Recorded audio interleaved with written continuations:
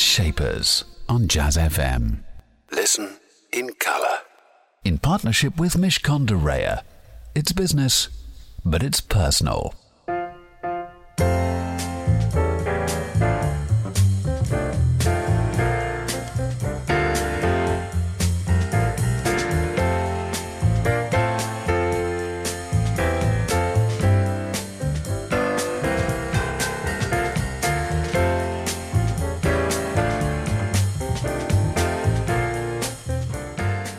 Billy Taylor with I Wish I Knew How It Would Feel to Be Free, another one of my favourite all-time tracks. Good morning, this is Jazz Shapers with me, Elliot Moss, here on Jazz FM.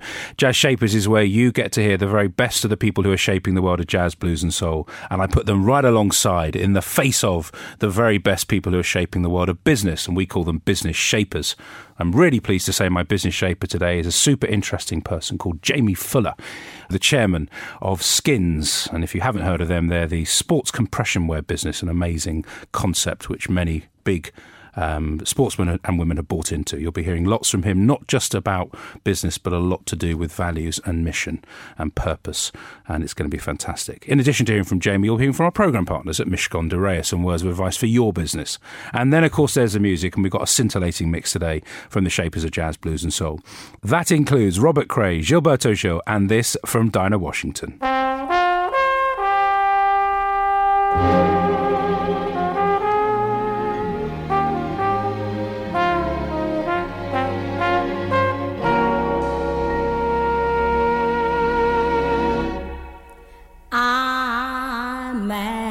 About the boy. That was Dinah Washington with Mad About the Boy. It's iconic, another iconic track here on Jazz Shapers. Jamie Fuller is my business shaper today. He's the chairman of Skins, the sports compression wear business, and he has been since 2002. And without any further ado, hello and thank you very much for joining me. Hey, Elliot. Now, Jamie, tell me a bit about this business that you got into, because it was pretty close to when it was founded, and you're one of those people that we have on the programme from time to time that hasn't actually founded the business but is essentially has become the heart and soul and everything else. What got you into this business way back then? Yeah, it's actually it was a fascinating concept, and it was the first business to introduce the notion of taking an adjacent technology which is enhancing circulation through compression, which we know from the medical channel for people that are recovering from operations or old people, sick people, infirm people. And the original founder had this brilliant idea about taking that technology and applying it to 21st century fabrics and making it applicable not just for healthy people but uber healthy people, for elite athletes. And if you can enhance circulation, you can deliver more oxygen to your muscles and you can get a performance boost. And so this was 6 years in development from 1996 to 2002, launched in April 2002, and effectively was broke by December. And that was when I stepped in. I came in December 2002 and took over the business then.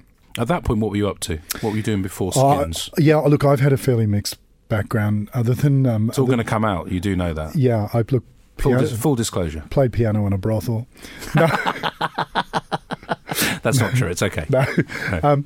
Other than a couple of years living in the French Alps in a ski resort, then I got into the printing industry and manufacturing. Then set up a separate printing sales business, then property development, and then it seemed like the perfect training to get into consumer brand building. Well, I was going to say, there's not really a natural segue there, but that's kind of interesting in itself. What has made you, because this business is now, I think, north of 20 million in revenue. It's in a whole heap of countries. I mean, I'm going to say a number and it's going to be more, but probably over 40 countries. Well done, 43. Good, that was lucky. What did prepare you for that? Absolutely nothing. So what was it on the job that you managed to get your head around so quickly? I was bored out of my brain doing what I was doing before, both in printing and also in property development. Did very well in the printing sales business, did extremely well in the property development business, but for incredibly unfulfilled, and was looking for something that was challenging, something that was new, something that I could learn on, and something that I felt I could contribute to as well. So this came up and I saw it and thought, wow, what a great opportunity, what a huge risk, but what a potentially incredible return. Stay with me for much more from my business shaper, Jamie Fuller, as he tells the story of risk, which has turned into some fantastic results. Time for some more music. One of Jamie's favourites, apparently, is Robert Cray, and it's the Robert Cray Band with Fine Yesterday. I was fine yesterday.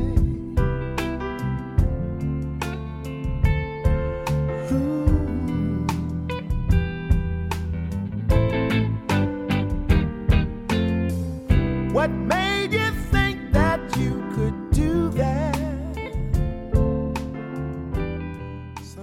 That was Robert Cray with Fine Yesterday. I've been talking to Jamie Fuller, who's my business shaper today, and he's the chairman of the business called Skins.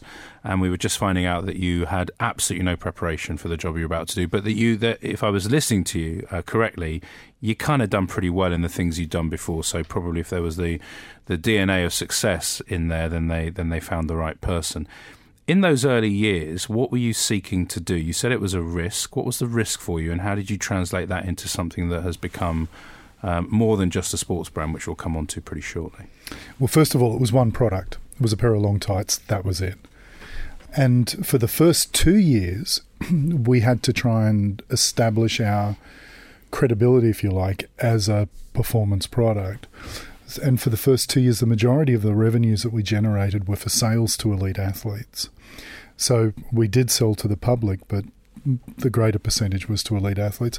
And when I say to elite athletes, we were selling at full retail price with a 10% discount for bulk, which we didn't appreciate at the time. We genuinely didn't appreciate it because none of us running the business came from sport. And if we'd come from sport, we would have gone into this with a preconceived notion that you cannot sell to elite athletes.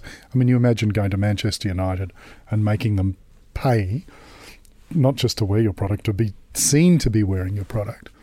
And that was really revolutionary later on when we came to do our first marketing campaign. That was the insight that shaped our initial marketing campaign, which was we don't pay sports stars to wear our products, they pay us. And we had, I think at that stage in 2005, something like 12 Premier League teams buying them. Just about every elite Australian sporting club and professional team was buying them. So it was becoming hugely successful at the very top of the pyramid, which was a great place to start then working down the pyramid and marketing to consumers. It strikes me that, and that position that you took, we don't pay sports stars, to many people that would have been bonkers, and most people, as you said, in the sports industry would have said so. But it also strikes me that your attitude to doing what you just think is the right thing to do is not a risk to you, even though other people may perceive it as such. How have you always been like that? Have you always been like, well, I just see it like that and that's how we're going to do it? Or is there a more of an analytical element that you would let on? Oh, no, there's no analysis. There's no analysis. So, for example, when I bought the business, I bought it in 2 hours. Right, I had a meeting with the original founder that went for 2 hours. I left, I went and sat in my car and I rang him and I said, look, you're evidently in trouble. Because he didn't say that, but I could tell from the conversation. I said, how much do you need and when do you need it? And he said, yes, we are. And he said, this is how much I need. And if I don't get it in 6 days, then we close the business down. So there and then on the phone, I said, right, I'll cut you a check in 3 days' time. So there was no due diligence. There was no balance sheet. There was no P&L. There were just the very basics. So a lot of it is on gut instinct. But that tends to be the way that I do a lot of the stuff I do. Stay with me for more gut instinct from Jamie Fuller, my business shaper today. Ladies, travel in a couple of minutes, and before that, as you probably know, some words of wisdom, I hope, for your business from our programme partners at Mishcon de Reya. I'm Dina Shilo. I'm an associate at Mishcon de Reya in the Reputation Protection Group. In business, it's really important to think about your personal reputation and how your social media accounts might impact on your business reputation. So you might think that it's completely separate, that you've got a Twitter feed and no one knows that your Twitter feed is anything to do with your business feed. Well, believe me, people have worked it out, or they will work it out. And the same goes for your Facebook account. I've had lots of incidents where people post things on their personal Facebook account. It comes back to bite them, sadly. And the same goes for all your social media accounts. So it doesn't really, even if you do it anonymously, you think, on some of those forums, for example, that will all come out. So my advice will be to think very carefully about what you put on your private, so-called private Twitter feed, Facebook account, other social media accounts. Be really careful. Similarly with texts and WhatsApps and Snapchat that you might think disappears. hello, they don't always disappear. Make sure that you think before you tweet, you think before you post. Consider that very carefully because you don't want it to come back and haunt you. Jazz Shapers on Jazz FM in partnership with Mishcon de Reya. It's business, but it's personal. You're listening to Jazz Shapers with me, Elliot Moss, every Saturday morning from 9 till 10 here on Jazz FM. I'm very lucky because I get to meet someone who's shaping the world of business. If you've missed any of the previous, and there are over 200 now, then iTunes is your destination. Just put in the words Jazz and Shapers. If you'd like to tweet, then at Jazz FM is your Twitter handle you should use today, and please do feel free to do so. Jamie Fuller's my business shaper today, and he's the chairman of Skins, as I said earlier. Your business, you bought this business with no due diligence. The check would have arrived in 3 days. You had to do that. You built it quite quickly, I think. You got credibility in the market. The bit that many people won't know, A, if they hadn't heard of Skins, they will do now, but B, they won't know then that you've sort of become a campaigner, I don't know any other way to put it, where you have placed really important issues around corruption, or rather anti-corruption, and around gender equality and around all sorts of diversity, stuff that generally pressure groups do or activists do. You've taken them on, whether it's corruption in the world of cycling, whether it's corruption on the track, whether it's football. At what point did that become important to you, and why? So in 2009, we sat down and said, great brands have got principles, great brands have got values, great brands believe in something. It's not just a question of putting a logo on a product and sticking it on a shelf. And we need to define what ours are. And we went through this amazing process where we articulated what we stood for as fueling the true spirit of competition. And certainly for the first 3 years, that was about everything that happened on the pitch, on the field, on the track. That was about championing great acts of sportsmanship, about condemning acts of cheating. And it was having a very clear point of view about what sport means for us in a competitive sense, right? It was about people diving on the football pitch and us saying, look, I'm sorry, that's not keeping within the value, the great Corinthian values of sport. And then in 2012, Lance Armstrong hit. And we initially came out and said, this is terrible, Lance, you've let us all down. But very quickly realised that this wasn't a Lance Armstrong problem. This was a cultural issue in sport, in cycling, of doping. And that led us on a journey which exposed us to levels of corruption at the UCI, the global governing body of cycling, which then led us to start a reform campaign, which we never thought would succeed. It was really one of those moments where we said it would be wrong with our values not to stand up and say something and do something about this just because we think that we'll fail.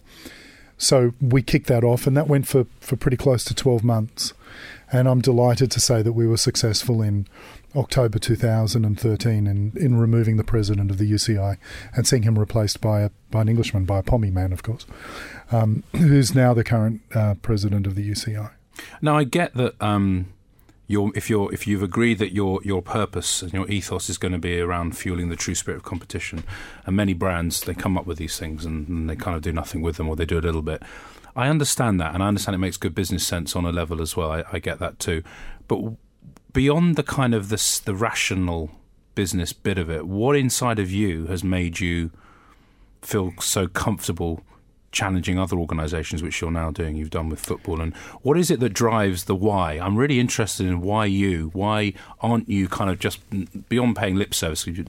People do more than that, but you've gone much further than that, James. Yeah, well, look, interestingly, certainly when it hit the fan in the cycling world with Armstrong, we play in cycling, we are in cycling, and we're not a huge cycling brand. And I sat back thinking, the sponsors will come in and say something. Of course, that's obvious that there's going to be some sort of sponsor position.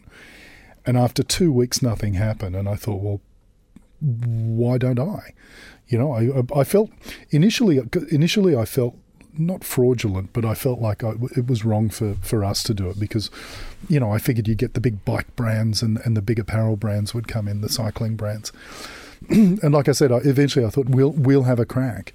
And having gone through that journey and realised that this little Australian brand can move the needle significantly in sports governance terms, and then being exposed not just to corruption in cycling but other sports. Because interestingly, simultaneously through that journey, I realised what had happened in '88 around Ben Johnson's race in Seoul. And the fact is, we now know that 6 of those men in the starting lineup for Ben's race are dopers. Whereas some of your older listeners will remember that we were sold this narrative by the IOC, by the IAAF. Here's this Ben Johnson, this lone cheat, which is complete and utter rubbish, as having been revealed even more so in the last 6 months.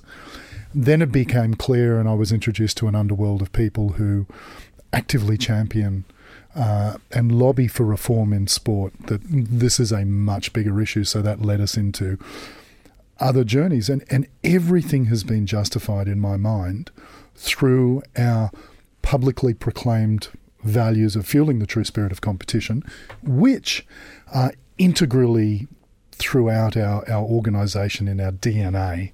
It's not a tagline. It's not a campaign. It forms the foundation of things like our sponsorship strategy. You know, when we take that into account with our sponsorship strategy, our comms strategy, our corporate culture, our packaging. I mean, everything should be woven throughout that, and that's our objective. We're not there yet. We're working on it, but it forms the basis of everything we do. More coming up from Jamie very shortly. Time for some more music. This is Gilberto Gil with Toda Menina Baiana.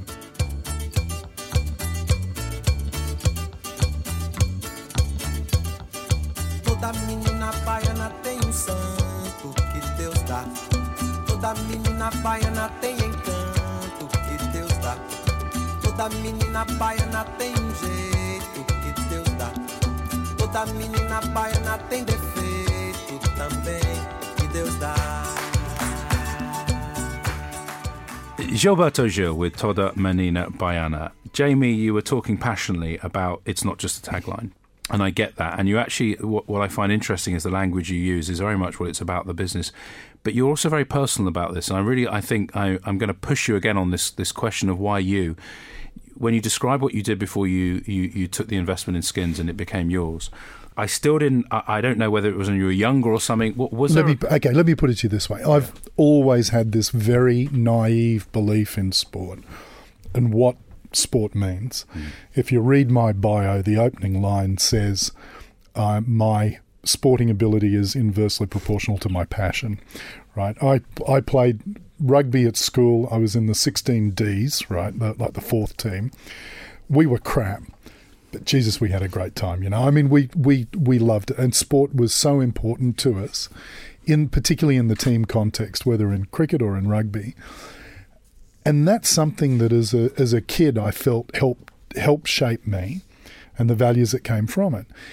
And so very naively, when you then go into the business of sport late, which I did, it's not like I went into the business of sport at the age of 18, and you're exposed to some of the things that money brings, it breaks your heart. You know, it breaks it smashes that naive view that you have. But you talk about money, and that makes sense. You talk about money. Obviously, you're a business, yep, and you happen to be a campaigning business. Absolutely. I mean, but you're still all over the fact that you need to make your revenue needs to go up, your margin needs to go up. People think that you can either do it ethically or you can make money. You can do both. And part of what we're trying to do is we're trying to pioneer, if you like. So certainly pioneer in the sports industry, that fact. And even today, I'm still staggered about the silence in the sports industry around all this corruption, right? We're not hearing brands stand up and saying enough is enough. We need to do something about this. We are the lone brand, which in some respects is great. It gives us as a brand an open microphone, if you like, to be able to do this. But in other respects, it's still incredibly disappointing that the biggest brands in the world are silent when so much of this stuff is obvious what's going on.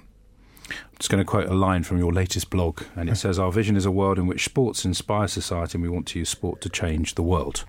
And I have a feeling that's just exactly what you're trying to do every day, which is brilliant. Stay with me for my final chat with Jamie. Plus, we're going to be hearing from Mr. James Brown. That's after the latest Traffic and Travel. Jazz Shapers on Jazz FM, in partnership with Mishcon de Reya. It's business, but it's personal. Put your bad self. Say it louder. Say it louder. Look here. Some people say we got a lot of malice. Some say it's a lot of nerve. But I say we won't quit moving until we get what we deserve. We've been built and we've been scorned. You don't mistake a James Brown track for being from anybody else. That was Say It Loud, I'm Black and I'm Proud, from the one and only Mr. James Brown. And the one and only Mr. Jamie Fuller is still with me just for a few more minutes. This focus on, as you said, it doesn't have to be one thing or the other, or rather kind of the bifocal view of the world. How do you make the mental space to do both, or is it just that where one begins, the other ends? I know. I think the success can come as a result of the ethical approach, I believe, and particularly today. I mean, this is fairly standard now in the marketing world, that you look at the millennials and their consumption habits are significantly driven by socially progressive brands, right? So I'm really pleased to say that a lot of young people are deciding what they do with their money based on which brands they want to support and what they do. But again, this needs to be more than just ticking a CSR box or a campaign. And if we can show that this is in our DNA, then you know what? The money will come. The success will come. So, and your own team, the team that you've built across the various places where you operate, do you think they kind of go, how do I live up to Jamie? How do I live up? Or are you? What kind of? What would they say about it? This is still a work in progress. It's a lot better than it was 4 years ago. I remember having a fight with my US general manager, who said to me, Jamie, what the hell are we doing in the cycling stuff? You know, we do like 1% of our business is cycling. Why are we wasting our time? And I said, this isn't about cycling. This is about an ethical debate in sport. And so there's still the need to continue to change minds. We've gone a long way forward with our guys internally. Particularly the light bulb moment for them was around the work in Qatar with the Nepalese workers and the slavery conditions that they're living under and working under, all in the name of building a World Cup infrastructure for 2022. And once they were exposed to that imagery and the conditions, then it was a lot easier to be able to bring the team along and to get them to say, okay, yeah, I get it. This is a responsibility that we've all got to do. But you've still got to make the commercial connection. And we're still working on that. We haven't achieved that yet. We'll get there, there's no question. And we're convinced that if we do it right, then success will come. And if we were chatting in 2022 now about your business, what would you say? What would be the 2 or 3 things you would say characterise it from a financial point of view and from a campaigning point of view? Well, obviously, as a businessman and an entrepreneur, I'd love to have a wildly successful and hugely financially successful business. I mean, that goes without saying. I mean, that's what business people do. But what would probably mean more to me is to know if a consumer were, first of all, they know our brand and know what we stand for and know what drives our brand and know what our values are. And if there is a large number of consumers that say this is awesome, you know, if I have a choice in products, I'm going to buy Skins because of that very reason. Jamie, I really hope that happens. I hope in 2022 we have that conversation, and if we don't, I will be thinking that we should, because I really believe that you're doing some fantastic stuff. Thanks, Please Alex. Continue to do it. Just before I let you go, and it's been a real pleasure chatting to you, and quite inspiring actually. It's nice to hear both sides of the coin being spoken about so eloquently.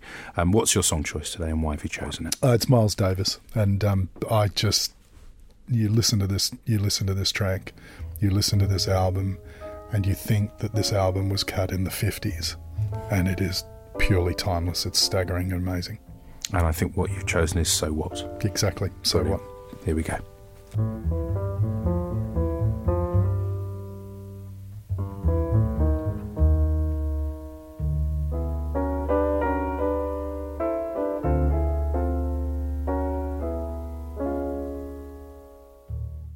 That was Miles Davis with So What, the song choice of my business shaper today, Jamie Fuller. A man who was somewhat open to risk, very comfortable in his role as a disruptor in his business world and indeed in the world in general. A campaigner, someone who's believed for many years and has followed through on it that there should not be any corruption in sport, that sport should be loftier and should do and make us feel fantastic things. And someone who has really stuck to his core values. This goes back a long way when he felt that sport should be right up on that pedestal as something that inspires rather than makes us feel depressed. Brilliant stuff. Do join me again, same time, same place. That's next Saturday, 9 a.m. sharp, please, here on Jazz FM. In the meantime, stay with us because coming up next, it's Nigel Williams. Jazz Shapers on Jazz FM. In partnership with Mishcon de Reya. It's business, but it's personal.